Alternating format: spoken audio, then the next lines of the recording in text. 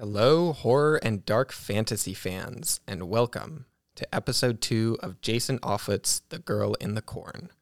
I'm Gabe Shear, and this is Camcat Unwrapped.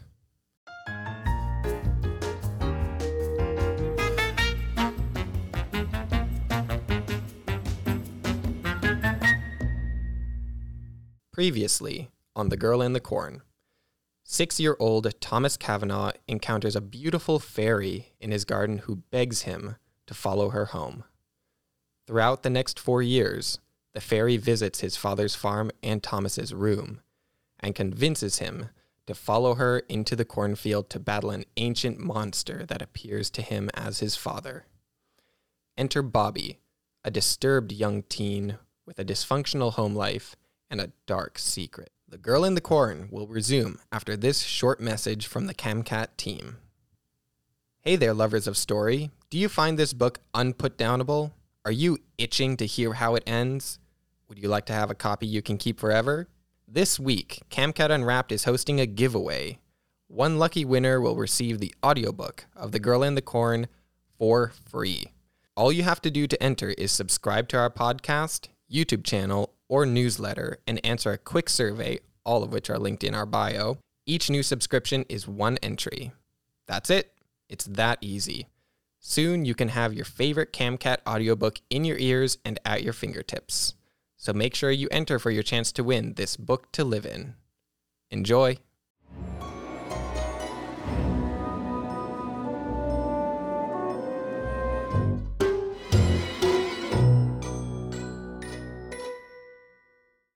Part 2. Chapter 4. 1994. 1.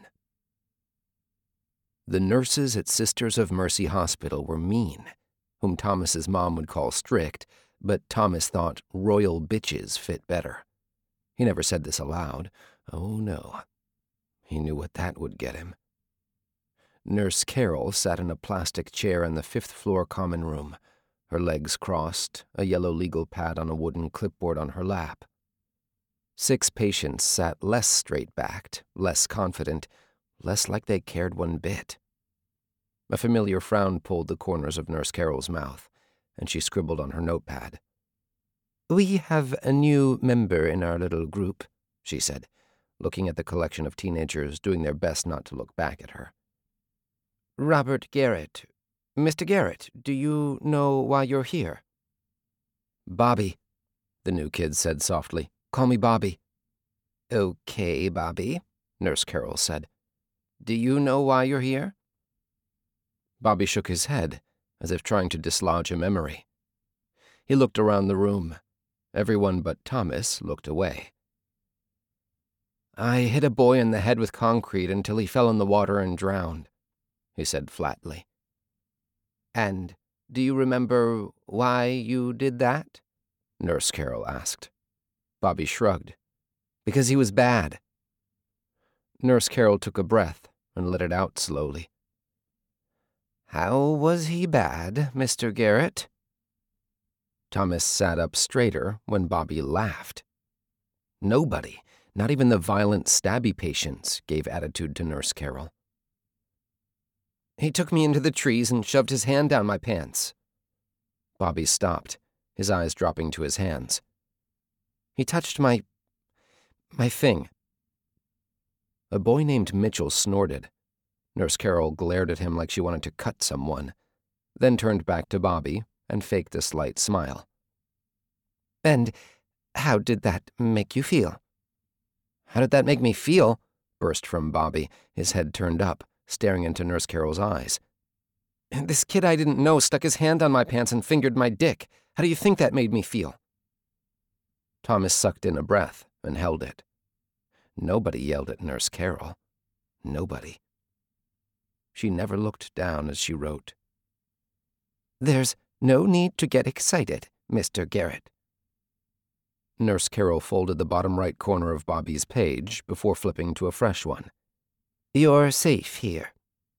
Bobby shrugged, the fire apparently gone. "He was just bad, so I made him not be bad anymore." Her frown returned. And how do you feel now?" Thomas flinched as Mitchell started to rock in his chair next to him. Becca moaned and slapped herself. Something about Bobby was terrifying. "Sad, Nurse Carol," he said. "I feel sad." She made one final note, the scratch of her pen the only sound in the room. "Thank you, Robert." Nurse Carol's eyes, like blue lasers, cut across the circle and settled on Thomas. "How about you, Mr. Kavanaugh? Would you like to tell us why you're here?" Nurse Carol asked, but it wasn't a question. He leaned back in his plastic chair, just like the others. The circle of patients all wore the same white polyester and cotton short-sleeved shirts, long pants, and slip-on shoes. No shoestrings here, no siree. Thomas had been here 3 weeks, and every Tuesday and Thursday he'd participated in this circle, listening to people talk about what they had done to be sentenced to this stupid hospital. Johnny had found his mother dead in the bathtub from a heart attack and lived with her body in the house for 3 weeks. After Jillian's stepfather raped her one too many times, her mother too weak from chemotherapy to stop him, she shoved a screwdriver through the asshole's eye and scrambled his brain. Mitchell liked to cut people, and when he couldn't find people to cut, he cut himself. His arms were crisscrossed with thin white scars. Becca just liked to set things on fire, like her grandma's house. Thomas woke almost every night screaming because of something he couldn't remember. Unlike most of the other patients in this ward, his parents put him here voluntarily. It had been 4 years since the incident, and seeing a therapist twice a week hadn't helped. He could leave whenever he wanted, but what he wanted was to stop screaming at night because of the events in a cornfield. He didn't want to remember those events. Oh, no. Whatever made him wake screaming, he didn't want to remember that at all. "The reason I'm here today is the same as it was on Tuesday," Thomas said, his voice tired, too tired for a 14-year-old. "But Mr. Garrett wasn't here on Tuesday," Nurse Carol said. "Please, Mr. Kavanaugh." He exhaled. "I was in an explosion when I was 10. He closed his eyes and tried to concentrate, but he couldn't remember more than he'd already shared.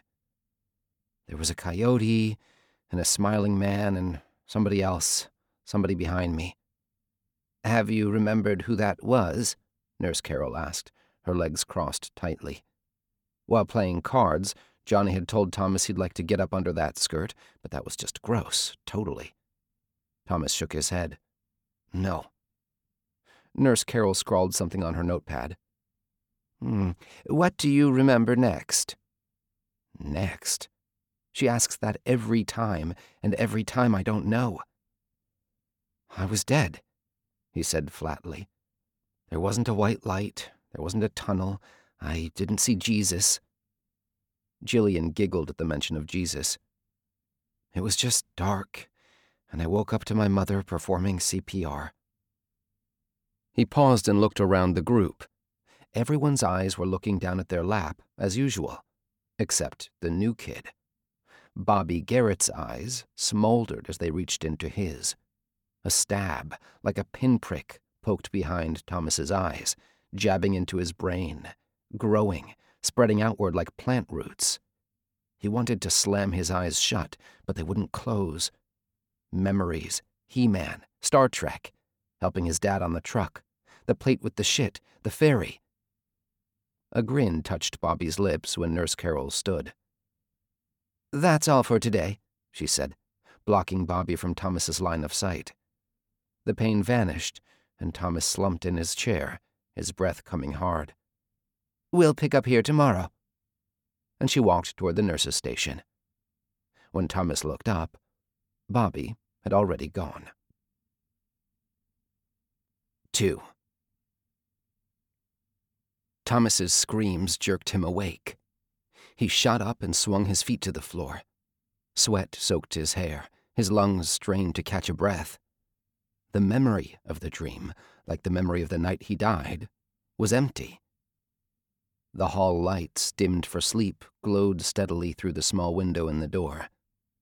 The window was wire mesh. Nothing glass in this ward. Nope, nope, nope. Nothing a patient could use to harm themselves or others. Nurse Carroll gave him a notebook, not the spiral kind with a metal coil a creative person could use to inflict all sorts of damage, but a black and white speckled composition notebook he couldn't hurt himself with. She also handed him a blue felt-tip pen. Everything at Sisters of Mercy was rounded, cushioned, and practically covered in bubble wrap. Safety first. "This is for your dreams, Mr. Kavanaugh," she had said after his first Tuesday session. Tears invaded his story that day, and he stopped early. "I don't remember," he repeated over and over. Nurse Carroll slipped the notebook from beneath her wooden clipboard and handed it to him. "We dream every night, but forget most of them. Some we remember right when we wake, but they quickly dissolve." She placed the marker in his hand. "Keep these on the stand next to your bed, and as soon as you wake, record what you remember. This may help lead us to where we need to go." He kept the notebook on the nightstand, and every time he woke screaming, the horror of darkness still pressing against him, he put the pen to paper and let his hand move. He drew circles, always circles, circles with teeth. 3. Breakfast in the psych ward at Sisters of Mercy was usually some combination of oatmeal, powdered eggs, fried potatoes, sausages, and or cereal with a cup of milk or juice. Orderlies served it in the rec room on cafeteria tables wheeled out from a large closet and unfolded by Ted, the janitor. There was no coffee, there was no tea. Caffeine made people jumpy, and that's one of the many things the nurses at Sisters of Mercy did not want. Thomas accepted his tray of eggs, potatoes, and sausages, and a plastic cup of milk. He sat at the farthest end of the farthest table from the nurses' station. They could watch him cry, they could watch him sleep, they could watch him poop. But for some reason, Thomas didn't want the nurse on duty to watch him eat. Jillian slid her tray onto the table across from Thomas. Oatmeal and raisins with a cup of apple juice for her. She tried to smile, but her eyes twitched like a rabbit's. "Hey," Thomas said. "I like your hair today." It was usually flat and lay across her eyes like a sheepdog's, but something was different about it that day. Staring at her oatmeal, Jillian swiped a lock of red hair behind her ear. Her cheeks flared pink. Gingers could never hide their emotions. "Thank you," she said, squeezing a small plastic packet of maple syrup onto her oatmeal. "The nurse, not Nurse Carroll, Madison, the young one, she, cut my bangs," she said, stirring her breakfast with a plastic spoon. Given another place, another situation, Thomas may have thought Jillian liked him, but he woke every night screaming, and from what he could hear down the hall from behind his locked door, so did she. Her bastard stepfather didn't just leave bruises, those were long gone. He'd left much deeper marks. "Well, it looks nice." "The easiest way to get a girl's attention is to say something nice about the way she looks," his mom had told Thomas before last semester's 8th grade dance. That was before no one could take the screaming anymore, and he wound up at Sisters of Mercy. "Thank you," Jillian said, looking up from her breakfast, the spoon still stirring. But his mom never told him what to do after he had their attention. He stabbed his reconstituted eggs and took a bite. "What do you think of the new guy?" "Oh my gosh!" shot from her mouth, her left hand stretched across the table to touch Thomas's arm. She realized what she'd done and pulled it back. Thomas didn't know what he'd expected, but he hadn't expected that. Her face grew pink again. So did his. "He's creepy." "Yeah, he is." "He talks about bad people a lot," she said, her voice low. There was something else there. Excitement? Maybe. "He thinks everyone's bad but him. You don't have problems, I don't have problems. That guy has problems." Thomas hid his mouth in his wrist to mask his laughter, but Jillian saw it and smiled. The smile was gentle, beautiful. Damn that son of a bitch who put her in here. Then the smile fell. But I was talking with Becca after showers and Jillian stopped, her voice seemingly choked by a fist. Thomas leaned closer. What? He whispered. Jillian looked around the room before speaking. She told me he asked her to play Uno, and he told her not to play a draw 4. Yeah, Thomas said. Nobody wants to get hit with a draw 4. She stirred the spoon through her breakfast. No, she hadn't played the card. It was still in her hand. She was going to play the draw 4, but Bobby looked at her with those scary eyes of his and said, "Play the blue 7. So? Don't you get it? She said, shoving a spoon of oatmeal into her mouth. She was going to play the draw 4, and he knew she had a blue 7. He knew which cards she had. He knew. Wow, that was loud. Thomas looked around. Nurse Madison, on duty at the nurses' station, looked up from her magazine and frowned. Thomas's attention dropped back to Jillian. What are you saying? He whispered. He's psychic? Mind reading isn't real. Jillian fell quiet, stabbing her oatmeal. Thomas toyed with his eggs a few moments before changing the subject. I have my one-on-ones with Johnny, he said. Afterward, he talks about porking Nurse Carol. Jillian laughed out loud. A raisin flew from her mouth and landed on the table. She immediately hid her face in her hands. Thomas didn't turn from her because he knew what he'd see, the few people in the room looking at them. He didn't care. The pink flush was slow to leave her face. I'm getting out of here soon, he said, pushing his fork through his food. But you're still screaming at night. It's been 5 months. If this place hasn't fixed me by now, it isn't going to. Thomas's attention dropped to his plate. He sawed at the over-microwaved sausage patty with his fork. Fixed? What is fixed? I feel fine, except at night when the what comes? What is it? Why can't I remember? I'm getting out of here in a month, Jillian said softly, staring at her food. I'm going to live with my aunt. Thomas hadn't told anyone he was here voluntarily. He didn't think anyone would accept him if he did. You think maybe we could do something? Jillian continued. You know, like when we get out, see a movie or something?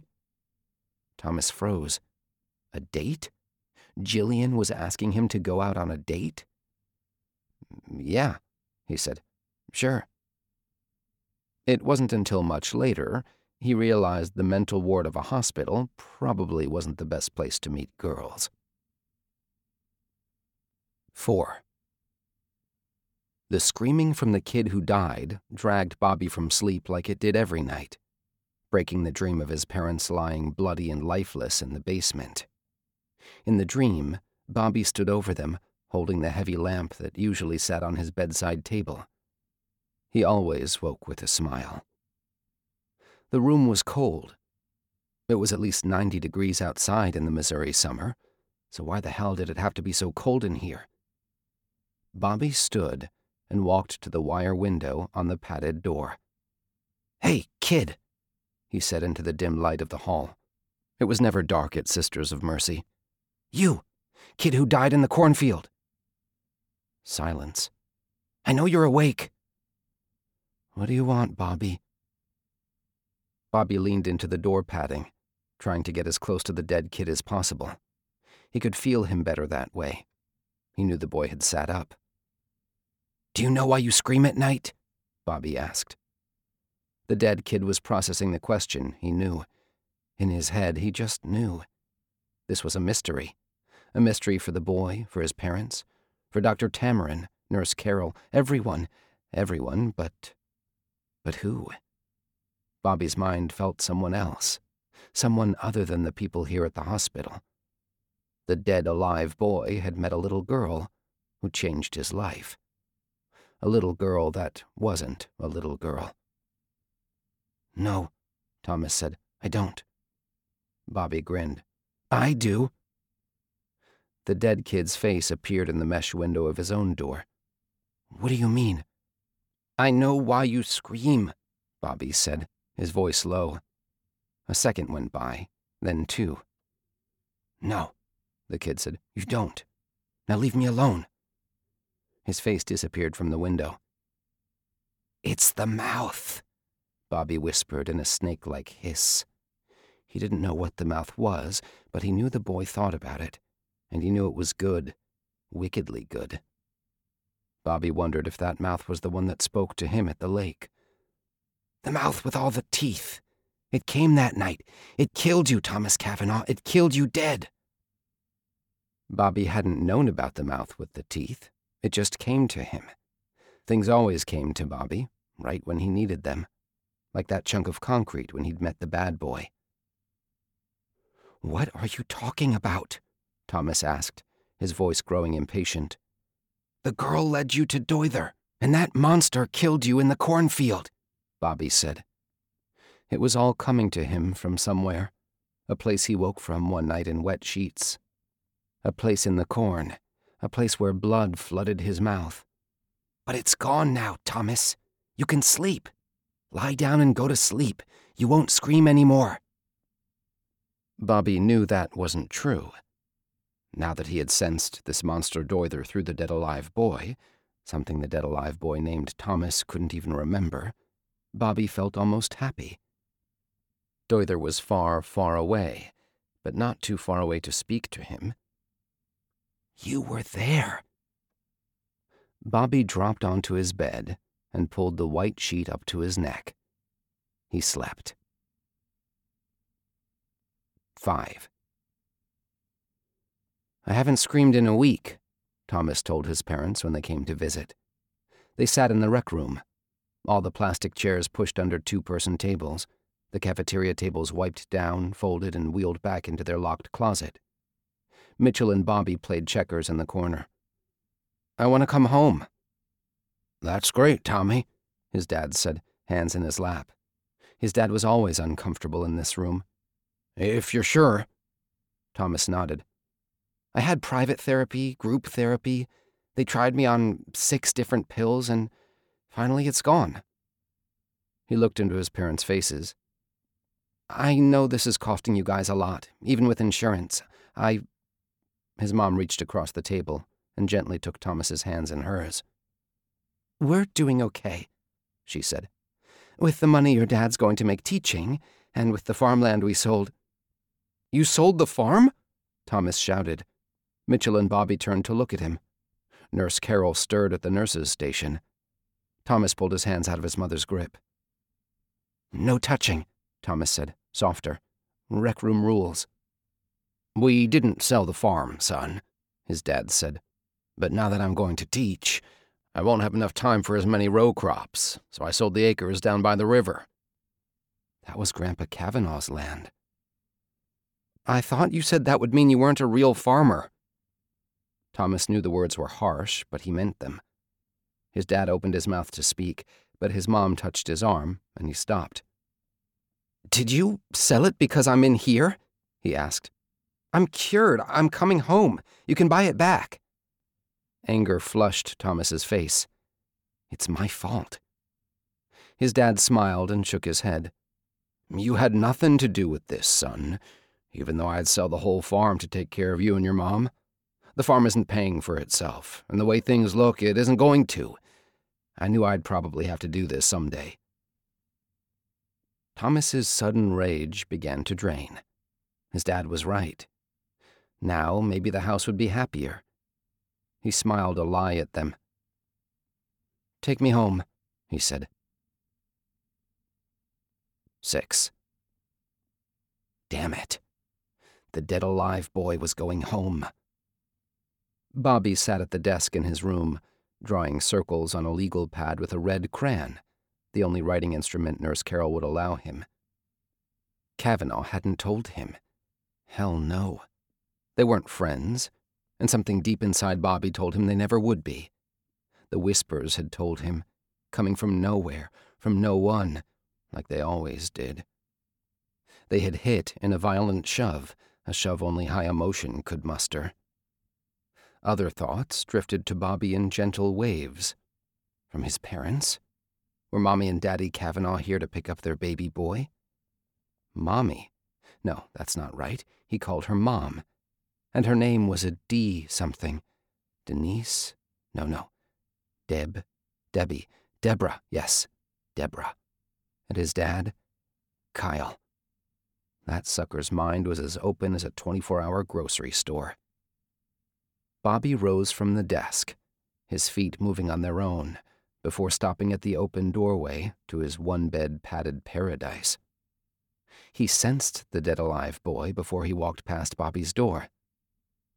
"See you soon, Tommy boy," Bobby called after him, walking back to his desk before Thomas could react. Bobby picked up his crayon and frowned.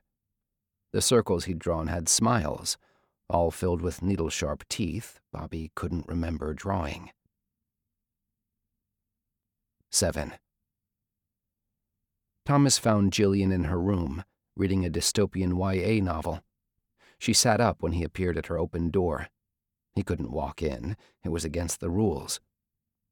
"Hi," she said, trying to smooth her messy hair. "Hey." Thomas didn't know what to say. Well, he knew what to say. He just didn't know how to say it. How do you tell a girl you're probably never going to see her again? "My parents came to get me." Her face fell slack. "Today? You're going home today?" He nodded. Thomas didn't know why, but at that moment he realized he liked her back. A lump formed in his throat. "Yeah," he said, then coughed into his fist. "They just told me. I'm going to, well, miss you." A tear rolled down Jillian's face. "Me too." She rustled through some papers and handed Thomas a small notebook and a blue felt-tip marker. "Give me your address so I can write to you." Thomas smiled and wrote it down. "That'll be nice," he said. 8. Bobby sat on the edge of the thin mattress of the hospital bed, his cold, dark eyes staring blankly into the hallway. Something bounced around his head. A name. Doither. Bobby didn't know what Doither meant. Not exactly. But the dead-alive boy was afraid of it. No, he was terrified of it. That only made the concept even more delicious. The image in Tommy Boy's mind looked like a farmer standing in a cornfield, thunder crashing in the distance, lightning electrifying the night. That image, that dark, wet, terror-filled image was what latched on to Bobby. He knew that image. I was there. Thomas passed by Bobby's door on his way to his parents, who stood whispering in the common room, wondering if taking little Tommy was the right thing to do. Ha, Bobby thought. I've seen inside his head. Your boy ain't right. He closed his eyes and watched the Kavanaughs being escorted out of the mental ward of Sisters of Mercy and toward the elevator to sign all the discharge papers downstairs. The elevator door shut, and Bobby's eyes popped open. "Jillian," he said, and stood. He knew what Kavanaugh thought. He knew what Johnny thought. Oh, the things that boy wanted to do with Nurse Carol. He could even read what Nurse Carol thought, and Nurse Carol was afraid of him, scared. But Jillian? Bobby couldn't see inside her head. Not at all. He stepped into the hall. Bobby found the red-haired girl lying on her bed, reading. He stopped outside her open door, but didn't step in. Nope. Ward policy. Don't go into another patient's room. "Hello, Jillian." Her head snapped toward him, her eyes hard. "Go away, Bobby," she said, and turned back to her book. "Your boyfriend's gone, Jillian." He licked his upper lip. "Who are you going to share breakfast with now?" She slid a piece of paper in as a bookmark and held the book in both hands. She sat up and glared at him, You don't have the right to use my name. Oh, this is fun. So fun. So very, very fun. But why can't I read your stupid thoughts? I see things, he said, leaning against the doorframe. So do I, Jillian said. Like right now, I see an asshole. A rush of anger blew over him, but Bobby clenched his fists and choked it back. Your boyfriend has experienced things, he said, his teeth clenched. A storm, a farmer, a bad, bad farmer, a coyote. Bobby stopped and inhaled, the vague memory of running on 4 legs, the endless energy, the strength, the sharp teeth, the taste of blood. The bad farmer is called the Doither. The book Jillian held slipped from her hands and slapped onto the floor. Yes. Oh, yesy, yes, yes, she knows something. She knows it, she knows it, she knows it. He wrapped his arms across his chest and squeezed, trying to hold in the giggles. You know that name, don't you? Doither? What does that mean? Jillian fished the book from the floor with shaking hands, never breaking eye contact. The stifled laughter in Bobby's chest was almost painful. You know, he said, trying to keep his voice down. The nurses couldn't come by now. Bobby was having too much fun. Will you tell me, please? Shut up. Her words held no force. I can't quite figure you out, Jilly-Ann, he said. I have a way of knowing things.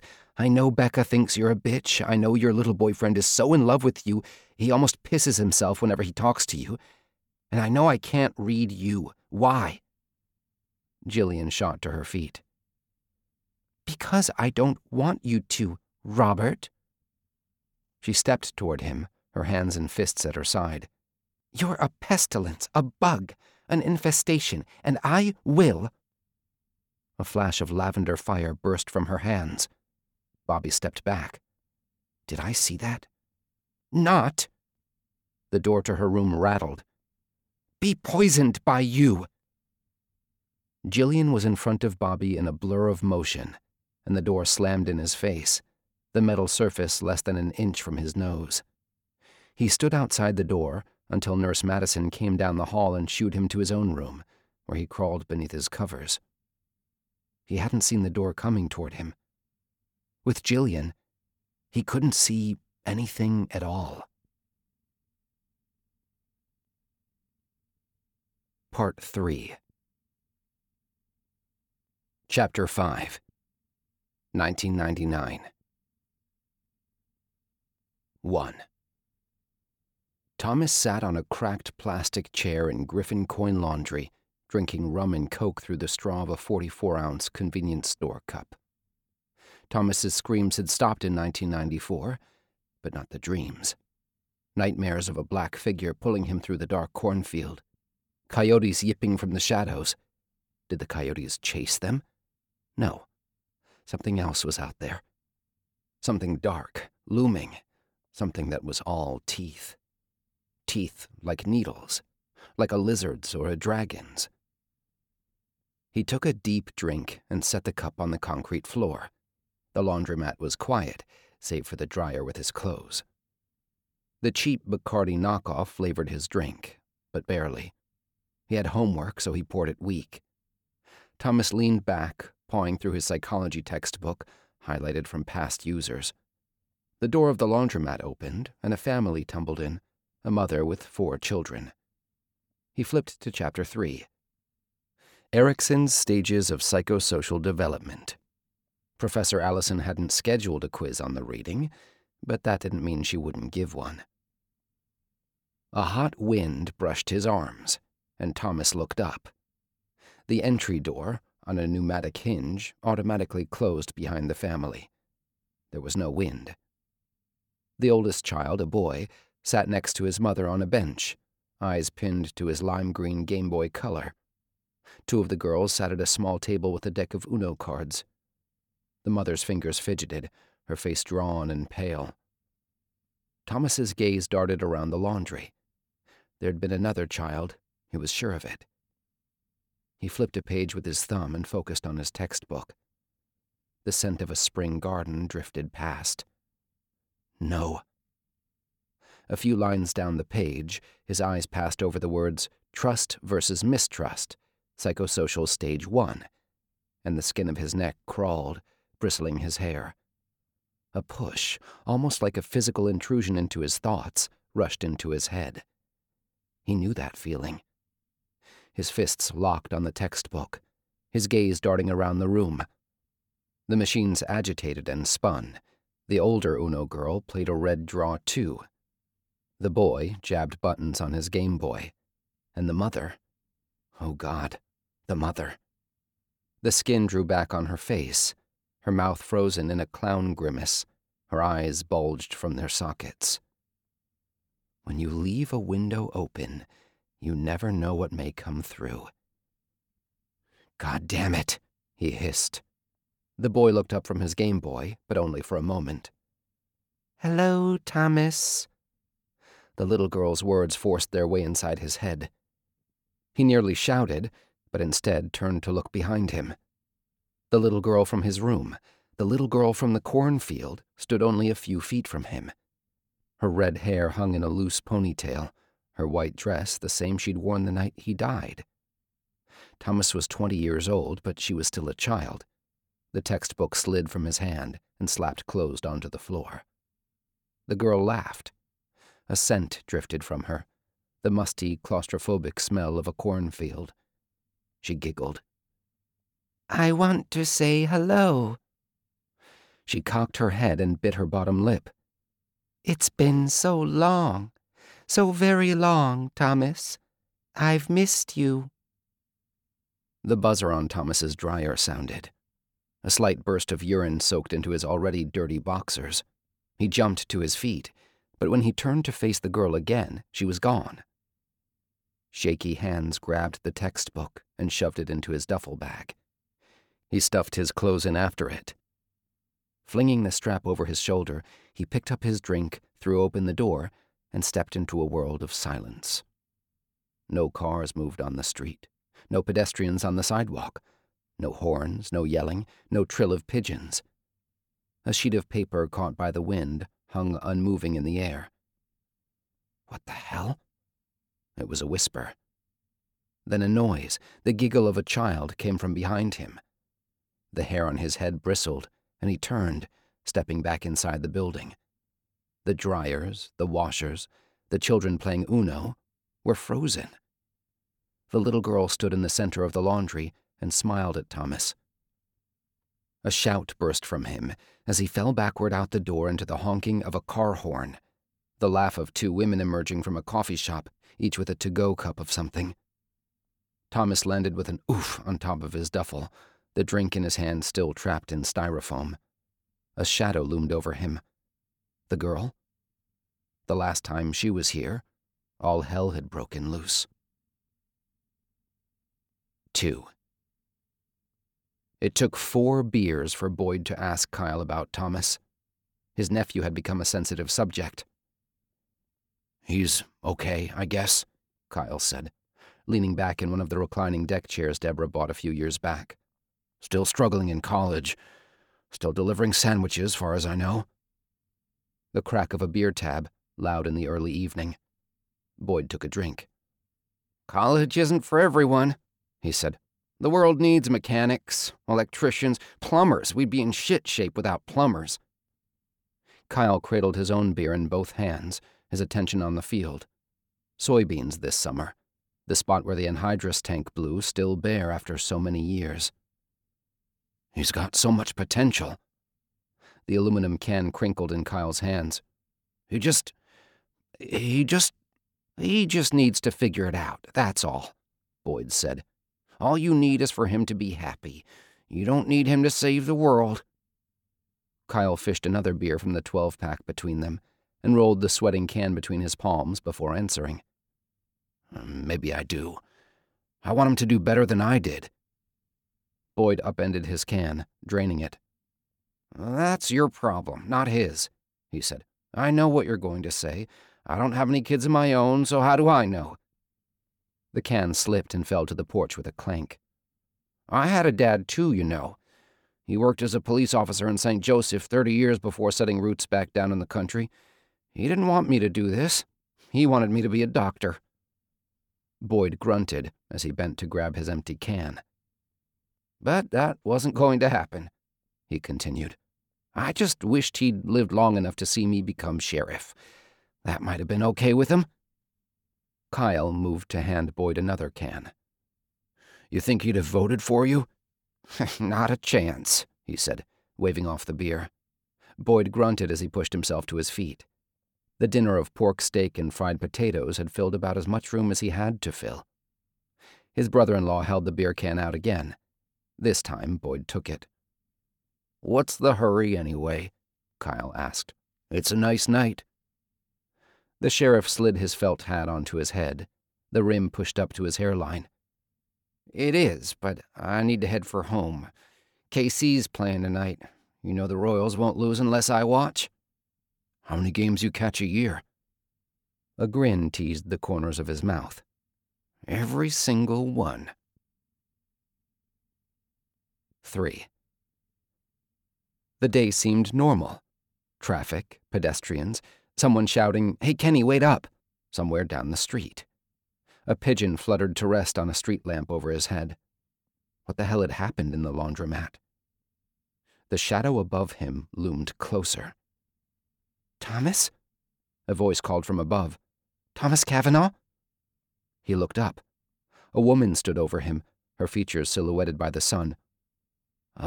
Yeah?" She brushed a loose string of hair behind her ear. "You don't remember me?" A hand moved to her face. "Oh, no, you don't, do you?" Thomas pulled himself to sitting. Dear God. It was Jillian. "Jillian," he whispered. You're grown up." A laugh, the sound of a breeze through wind chimes, drifted from her, and she held out a hand to him. He took it, and she pulled him to his feet. "That happens. It's been 5 years." She cocked her head as she inspected his face. "But it doesn't seem like it. I always felt you were with me." A nudge, like the one he'd felt in the laundromat, pushed into his mind, and the little girl's voice was there for only a moment. "Bye-bye," she said, then was gone. "Come on," Jillian said. "There's a coffee shop down the street." Before Thomas could say anything, she looped an arm through his. He bent and grabbed his duffel bag before she led him away. Jillian ordered an Earl Grey tea. Thomas worked on his rum and coke, hoping like hell he could hold his act together. They sat down at a little round table next to the front window. "How come you stopped writing letters?" Thomas asked. His thumbnail, which needed trimming, made shallow cuts in the styrofoam cup. Jillian pulled her hair out of her face and tucked it behind her right ear, a motion he'd seen over and over at Sisters of Mercy. She forced a smile. She'd never smiled much at the hospital, but of course there was never much reason to smile. "My Aunt Jackie got me out of the hospital like she promised," Jillian said. "But I lost your letters in the move." "You knew my last name," Thomas said. "You knew where I lived. You could have found my address." He took a long drink of rum and coke. The rum was doing its trick. He could hardly taste it anymore. Jillian looked down at her tea. "I'm sorry. I'd been out of the hospital for more than a year. I moved to a new town, a new high school. I had a lot to get used to. Then I... She stopped, raising and lowering the tea bag a few times. "After a few months, I just got embarrassed that it had been so long since I'd contacted you. It was easier not to try." She looked up from her drink. "I've missed you, Thomas." A shiver ran through him. Those were the exact words the little girl in Griffin Coin Laundry had said just minutes ago. A couple holding hands walked by on the sidewalk. A bird lit on the back of a bench, then flew away. Thomas breathed deeply.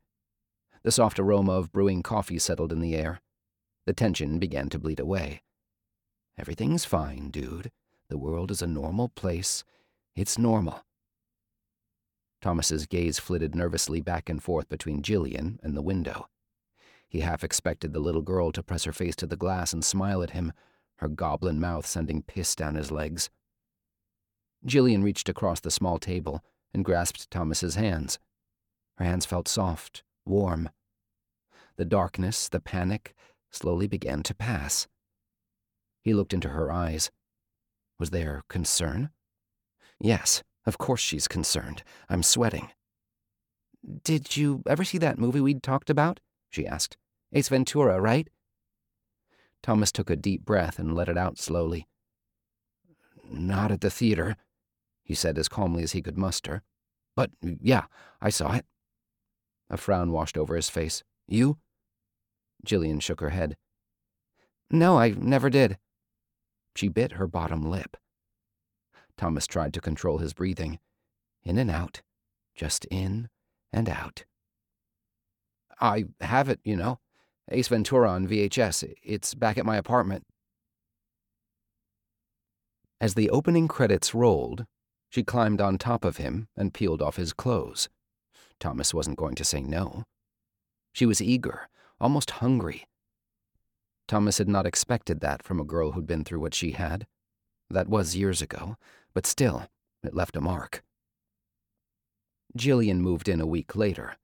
They never watched the movie. 4. The Ford Taurus, a 95, Boyd figured, weaved across Route N. The driver either lost, stupid, half asleep, or drunk off his ass. Maybe all of the above. Except, as his headlights hit the rear of the car, Boyd thought he knew who it belonged to. Light evergreen metallic, Clinton Gore 96 sticker faded and peeling on the left rear bumper. It swerved into the left lane, its tires grinding gravel on the thin shoulder, before the driver overcorrected and jerked it hard to the right. The passenger tires hit the right shoulder, gravel dust misting into the early evening air. No, can't be. He grabbed the mic and clicked the push-to-talk bar. "Dispatch, this is Boyd." "Yes, Sheriff." The voice crackled from the other end. Aaron worked the board tonight. "Run me a plate." He pressed the accelerator, hard enough to read the plate, but not too close. "Missouri, 555 Bravo Romeo India." Slight static ran across the speaker before the dispatcher said, "Yes. Missouri 555 Bravo Romeo India belongs to an Elvin R. Miller, 67, Easton, Missouri." Holy cow. Boyd eased up on the accelerator, letting the Taurus move a safer distance ahead. No way. "Sir?" Aaron asked. "Everything okay?" Boyd hesitated before he clicked into the mic. "Everything's fine. Thanks, dispatch. Over."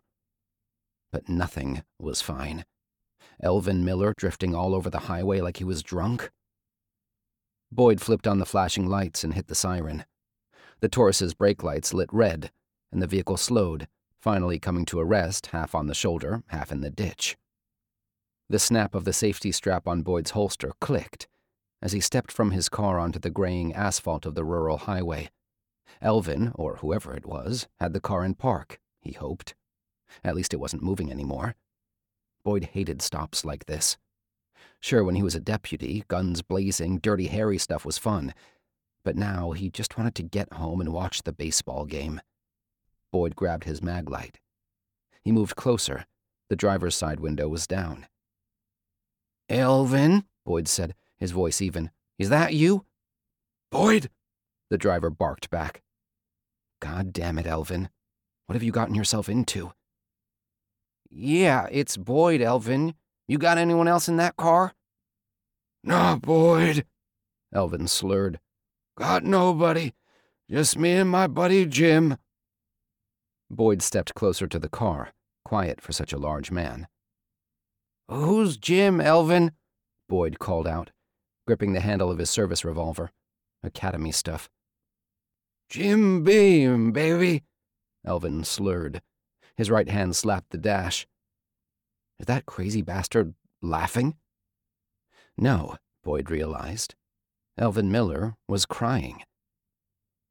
"I'm coming up to your door, Elvin," Boyd said. "Gotta tell you, you're making me a little nervous out here, buddy. Everything okay?" Elvin's shoulders slumped, and a hand started toward the open window. Boyd began to pull his weapon from the holster, hoping like hell he didn't have to shoot Elvin Miller. Elvin's hand pushed through the window in slow motion, as if it went through something solid. His hand held a half-empty fifth of bourbon. Fucking Jim Beam. The bottle dropped to the pavement onto its side, the copper liquid spilling out onto the highway. Boyd released the grip on his revolver and clicked on his flashlight, stepping even with the window. The back seat was empty. Elvin was alone. Thank you, Christ. "What's going on, Elvin?" he asked, slipping the pistol back into the holster. You've been drinking tonight." The man's eyes looked up to meet Boyd's, streaked with red in Boyd's flashlight, his cheeks wet from tears. "When's the last time you tied one on?" Boyd asked, resting his left elbow casually on the Taurus's roof, his right hand holding the flashlight. 15 years? 20? Elvin raised his thin arm above his face and waved. 22 years. His head slumped forward onto the steering wheel. I've been sober 22 years. His body shook with sobs. The next words came out in a whisper. 22 years. Boyd shook his head. Jesus Christ. What happened? He reached into the car and rested a hand on the drunken man's shoulder. Why tonight, Elvin? A drunken sigh seeped from Elvin. His head lolled back toward the headrest. God damn it, he slurred. My boy is dead. She told me my boy is dead. Tanner? Tanner's been gone since 1992. I know. Elvin's eyes latched onto Boyd's. He died in Iraq because of that goddamn Saddam Hussein and that friggin' George Bush. Blown up by a roadside bomb for no reason, Boyd. No reason. She came tonight. She came by the house and told me. She showed me Tanner. He was in the back of a Humvee. A woman walked down on the dirt road, and the soldier driving it stopped. Then that woman blew up. You ever see an Iraqi with red hair? That red-haired woman blew up, Boyd. Tanner's face was gone, and... Boyd's hat tipped back against the doorframe as he leaned in closer. The bourbon was sour on the man's breath. She told you? Who was she? Elvin exhaled and dropped deeper into the driver's seat. What? Who is she? Who told you? The little girl, Elvin said. Little girl? Boyd leaned hard onto the window frame of the Taurus. What little girl? Tears welled again. Elvin's face pulled tight. The little girl with red hair. She wore a white dress streaked with blood. It was covered in blood, he whispered. The girl with the smile. The smile of needles. I think she's the devil, Boyd. 5. Boyd drove the patrol cruiser in silence, with Elvin drifting in and out of sleep in the passenger seat. The drunken man should be in the back of a squad car in cuffs on his way to lockup, but Boyd was headed for Elvin's house. He'd call dispatch later and have the morning shift pick up the Taurus and take it to Elvin's place. Elvin wasn't at fault tonight. Not really. Boyd thought he knew who was. The sheriff's grip tightened on the wheel as he counted the dash lines in the center of the highway. 14, 15, 16. Anything to keep his mind off what drunken Elvin, had told him. Boyd knew his hands would shake like Elvin's if he took them off the steering wheel. Elvin had threatened to kill his wife 22 years ago, and woke the next morning with the worst curse of a drunk. He remembered everything. That night he attended the local AA meeting and never drank again. Until today. The girl. The little girl with the smile of needles. The little girl had stood in his nephew's bedroom, her white dress streaked with dirt and sweat and blood, her mop of red hair pulled back in a ponytail. That day, today, needles. Her teeth were sharp needles. A light appeared through a stand of elms. Elvin's house, where Lorraine waited for her husband. A tug, somewhere in the back of Boyd's head, shook off the beer he'd had at Kyle and Debbie's. It was the same tug that told him to check the trunk when he pulled over anyone who didn't look local. The tug that led him to that girl's body in the well on the Sanderson property. Damn it. He turned into the gravel lane leading to Elvin's house and parked next to an old Chevy pickup. The house was lit, like the Millers expected company. Come on, Elvin mumbled, his face pressed against the window. A line of drool leaked down the glass. Elvin! Boyd lay a heavy hand on the man's shoulder and shook. Elvin, wake up! You're home! His passenger shifted, then sat up straight. Lorraine! Elvin mumbled, his eyes wild, the scent of bourbon heavy in the cab. He scratched at the handle and threw the door open. Shit! Boyd hissed and burst after Elvin, who stumbled up the porch steps and into the house. The screen door slammed behind him. Boyd followed and stepped into a nightmare. Blood pooled on the floor.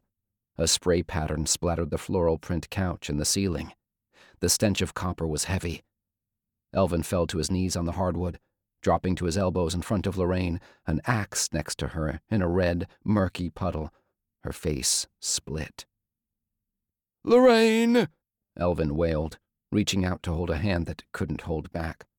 Lorraine! Jesus.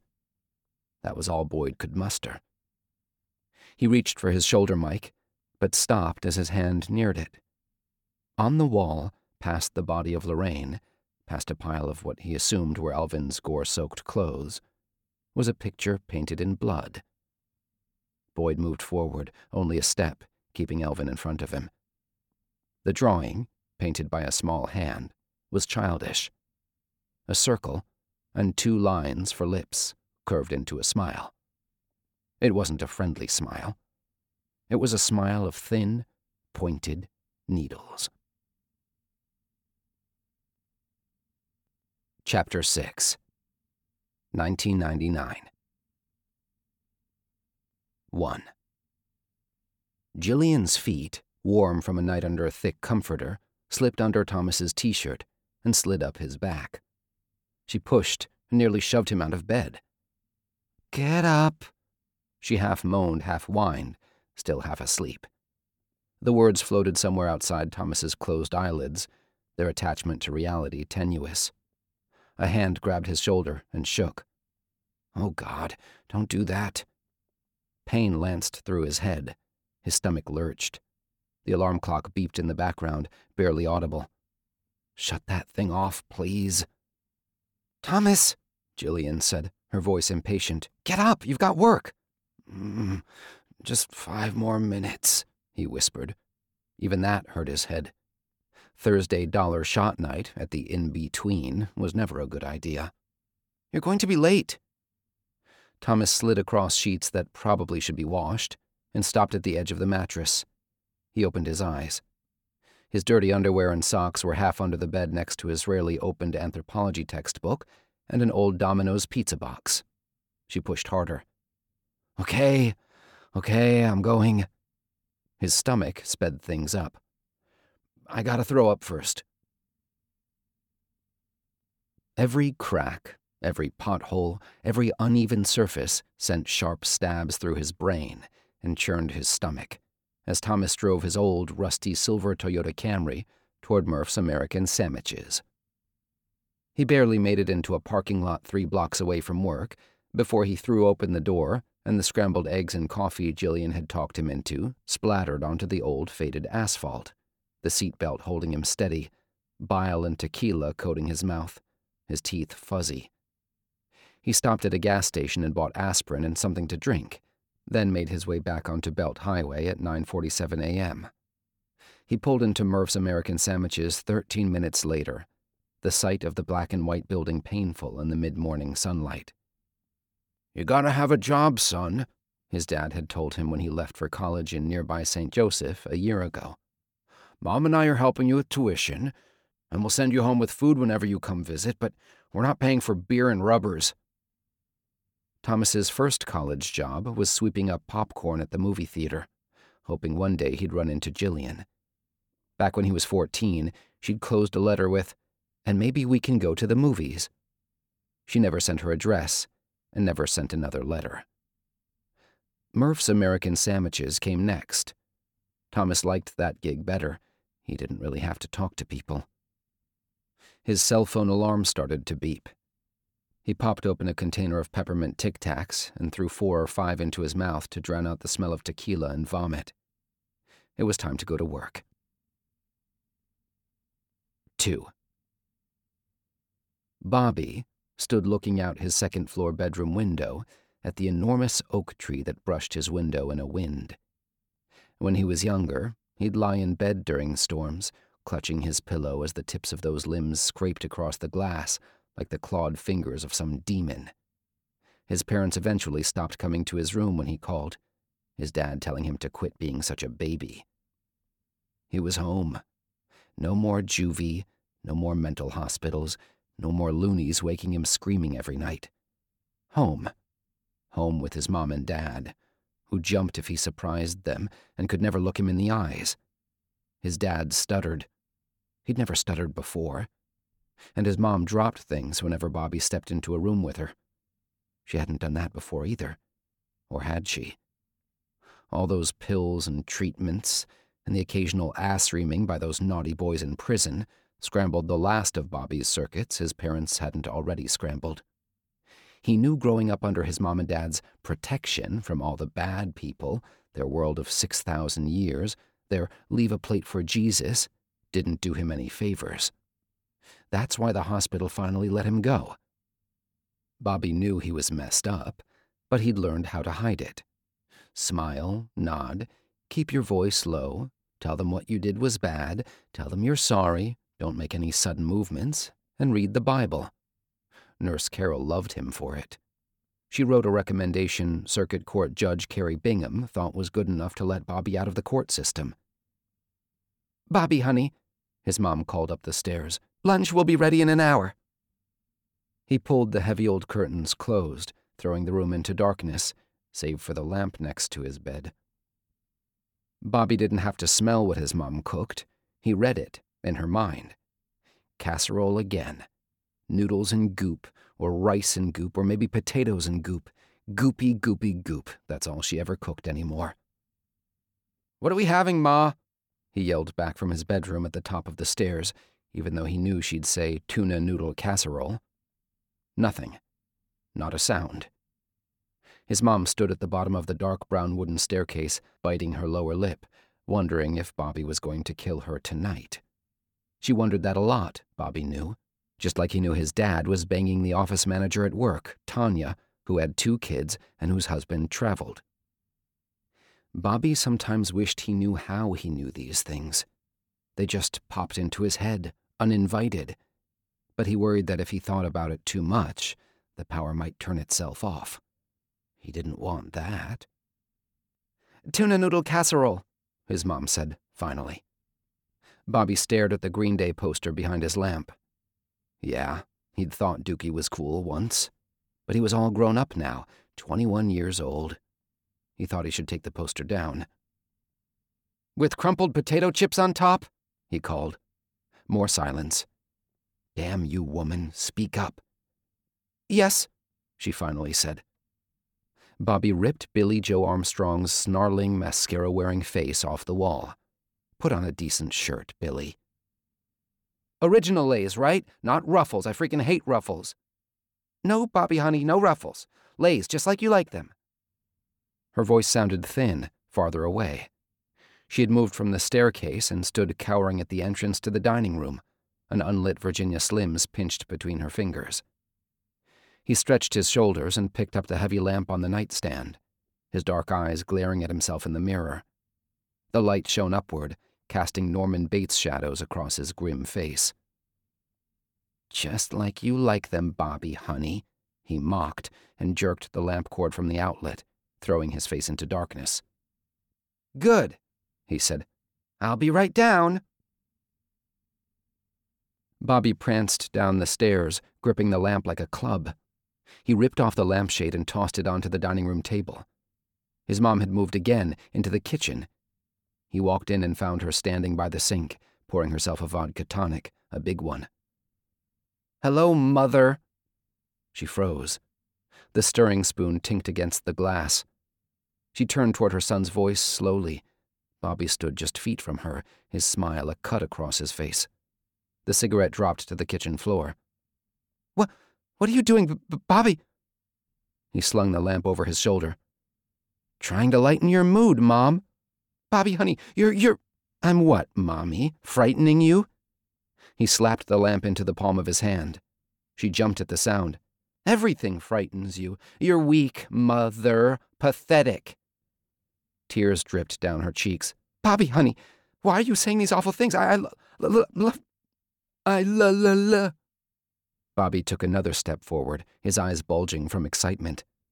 "That was from a song, wasn't it? The day my mama died."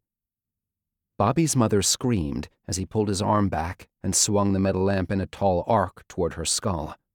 It connected with a dull thump, like he had dropped a melon, and she crumbled to the linoleum. She never moved again. Damn it. Where was the fight? Where was the begging? He'd wanted to say, "Thanks for letting me go to jail.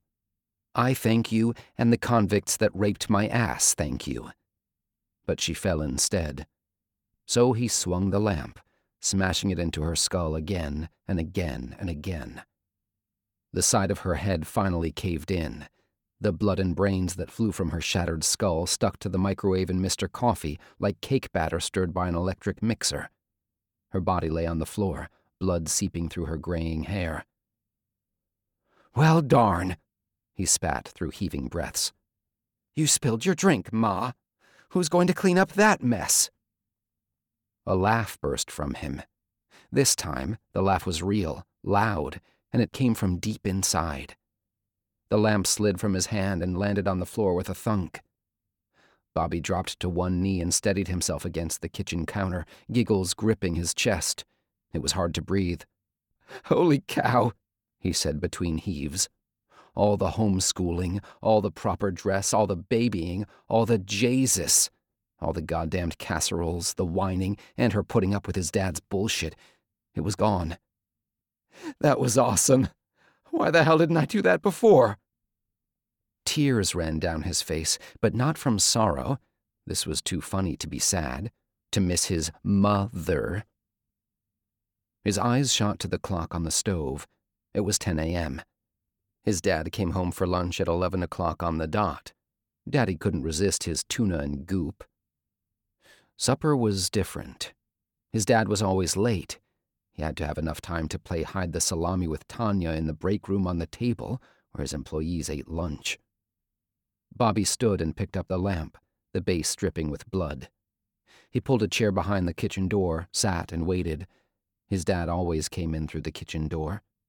The first thing Daddy would see coming home would be his faithful bride's brains splattered across the floor. Then what would he do, Bobby wondered. Scream, probably. He was always a little bitch. Bobby's stomach rumbled. But he didn't want tuna casserole. He wanted a sandwich. He needed his strength before killing his dad. 3. "You late, Kavanaugh," Barry barked, as Thomas walked through the back door, the screen banging shut behind him. He looked at his cell phone. It read 10:01:45 a.m. "By less than 2 minutes. Nobody's going to die if they don't get their Fat Elvis hoagie before 10:05, Thomas said. Barry was cool, but as Thomas struggled to see him without the world wavering, he wondered just how cool. Barry pointed a hairy arm at him. "Don't get smart." "Don't get up in my ass," Thomas thought, but didn't say. "You don't have to respect your boss," Kyle had told him. "He or she might be an asshole. He or she might be an idiot, but you have to do what they say." "Sorry, Barry," Thomas said. "I'll be on time tomorrow." Barry nodded. "Fine, whatever. Just get going. You've got an order up on the south side." The south side of St. Joseph was dodgy. Hookers, gangs, meth. Good God. He grabbed a black and white sandwich bag, insulated to keep the food warm, and looked at the ticket. A bee-roke and onion rings? A human body shouldn't be able to tolerate that much grease this early in the day. The address was Carlisle Street, down by the stockyards. Just great. 4. Where is that little putswacker? Bobby Garrett paced the foyer of his boyhood home, his dad's fuzzy old man slippers silent on the immaculate wooden floors. "Hey, Mom, how's that casserole comin'?" he shouted toward the kitchen. A laugh quickly followed. Bobby stomped through the lower floor of the house, pounding the heels of his hands onto his temples. No attention. You can't draw attention to this house. That's the worst. The yard looked awful. That was okay. In this neighborhood, a mowed lawn was a suspicious lawn. Mr. Harrington down the street kept his yard cut to 3.5 inches. Yep, suspicious as hell. Bobby thought he should break in and have a look around one night when the old fart was at his prayer meeting or at the VFW hall. Probably had a pot grow or something in there. Bobby shuffled back to the front door, his hands deep in his pants pockets. It was 10:20 a.m. He called right when that goddamned sandwich shop opened and ordered one of those closed ground beef and cheese sandwiches he couldn't get in the hospital or in prison. His mom's cooking was good enough, he guessed, but she was gone now, and sandwiches weren't her specialty. Good old Mom was a casserole woman, born and bred. Murph's American Sandwiches would have to be his friend until he found someone to cook casseroles for him. Bobby giggled again. He looked back out the window, his eye invisible through the curtain slit, and waited for the sandwich guy. At 10:25, he still wasn't there. 5 more minutes, and I get the sandwich for free, Bobby thought. Although he didn't care about that. His mom and dad had plenty of money around the house, and they sure as heck weren't going to use it. A small 1980s car rolled by, slowly, rust getting the better of its once red paint. The driver, a gray-haired old woman dangling a cigarette out the window, wasn't the delivery guy. But he was getting close. Bobby felt it. Yeah, he felt it. A gnawing began somewhere in the back of Bobby's head, like a mouse had invaded his skull and started nibbling at his brain. The gnawing grew stronger and stronger. It was the delivery guy. He'd just driven by the tattoo parlor. He'd be at the Garrett house in 5 minutes. Something else tickled Bobby's brain. He just didn't know what it was. 5. Carlisle Street could be the location of a zombie movie. The few cars parked on the street were older models, some on flats, one on blocks. Behind rusty gates, 4 great gray stone houses with wide lawns that had long ago gone to seed sat at the head of the street, a street that apparently had been affluent about 100 years ago. Today, the fine citizens of St. Joseph had largely abandoned Carlisle, and Thomas almost expected at least 1 or 2 vampires to lurk there. Smaller Victorians, still 2-story and Scooby-Doo haunted, formed a small cluster, their lawns no better cared for.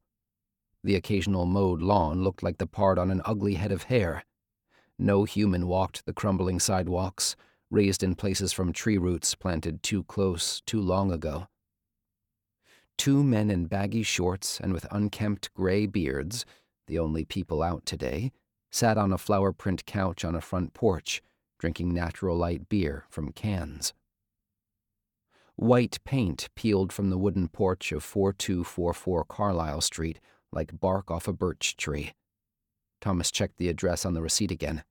Yep, 4244 Carlisle. I need a new job. 6. A Toyota Camry pulled slowly in front of the house at 10:28 a.m. and parked, a magnetic Murph's American Sandwiches sticker on the door. It's about damn time. The delivery driver, a guy about Bobby's height but thicker around the shoulders, stepped from the car and pulled a black and white bag after him.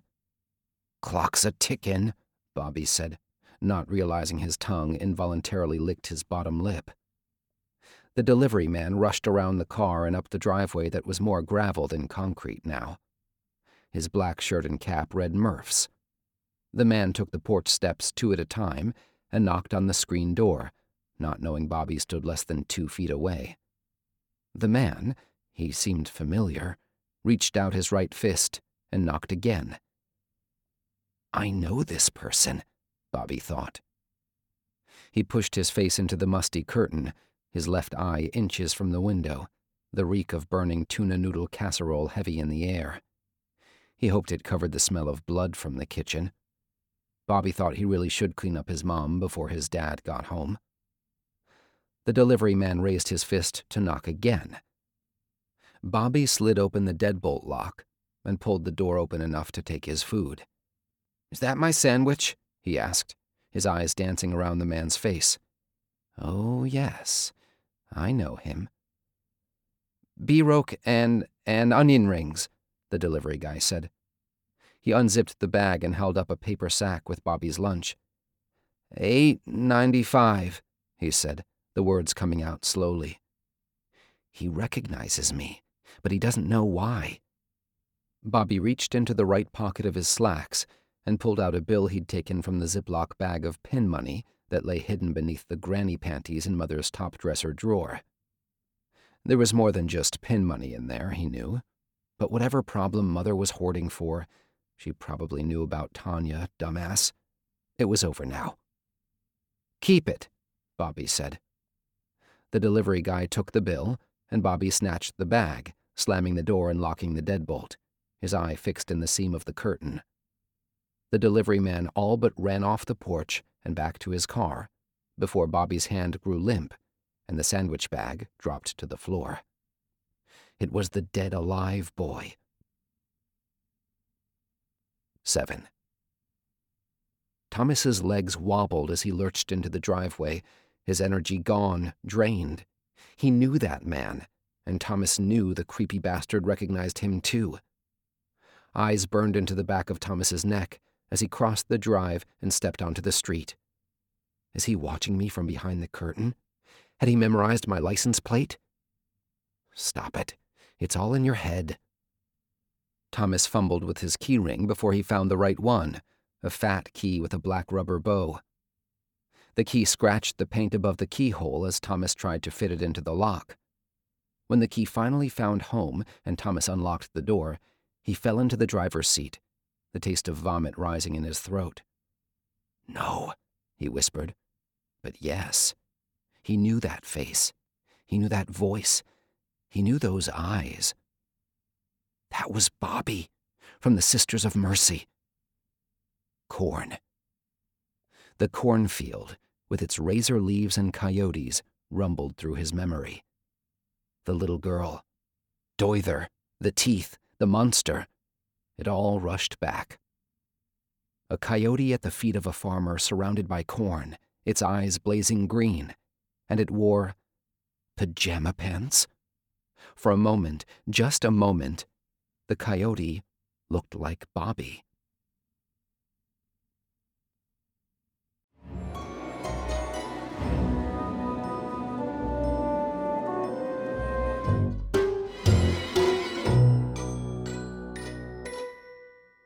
That stay in the mental ward may not have helped Thomas, but it seems like he hadn't helped himself much either. And that eerie murder scene, that part made me shiver. Is there a killer on the loose? Stay tuned to find out. So don't forget to subscribe to Camcat Unwrapped. Tune in to hear all our audiobooks as we release them right here on Camcat Unwrapped as serialized podcasts. The first 2 episodes of every book can always be found here, but subsequent episodes will be available for free listening only for a short time after their release. After that, they'll be gone. But don't worry, the audiobooks are always available for purchase on Audible and other major retailers. If you don't want to miss a beat, listen now on the audiobook platform of your choice. All our books are also available in print and ebook formats on camcatbooks.com or wherever books are sold. Before you go, please take a moment to leave us a review on your preferred podcast platform. Camcat Unwrapped also offers other Camcat books as podcasts. Also, check out our interviews with authors, editors, and other bookworms, and our background episodes, where we unwrap exclusive content relating to our books. Tune in again to Camcat Unwrapped, because Camcat Unwrapped is where book lovers meet.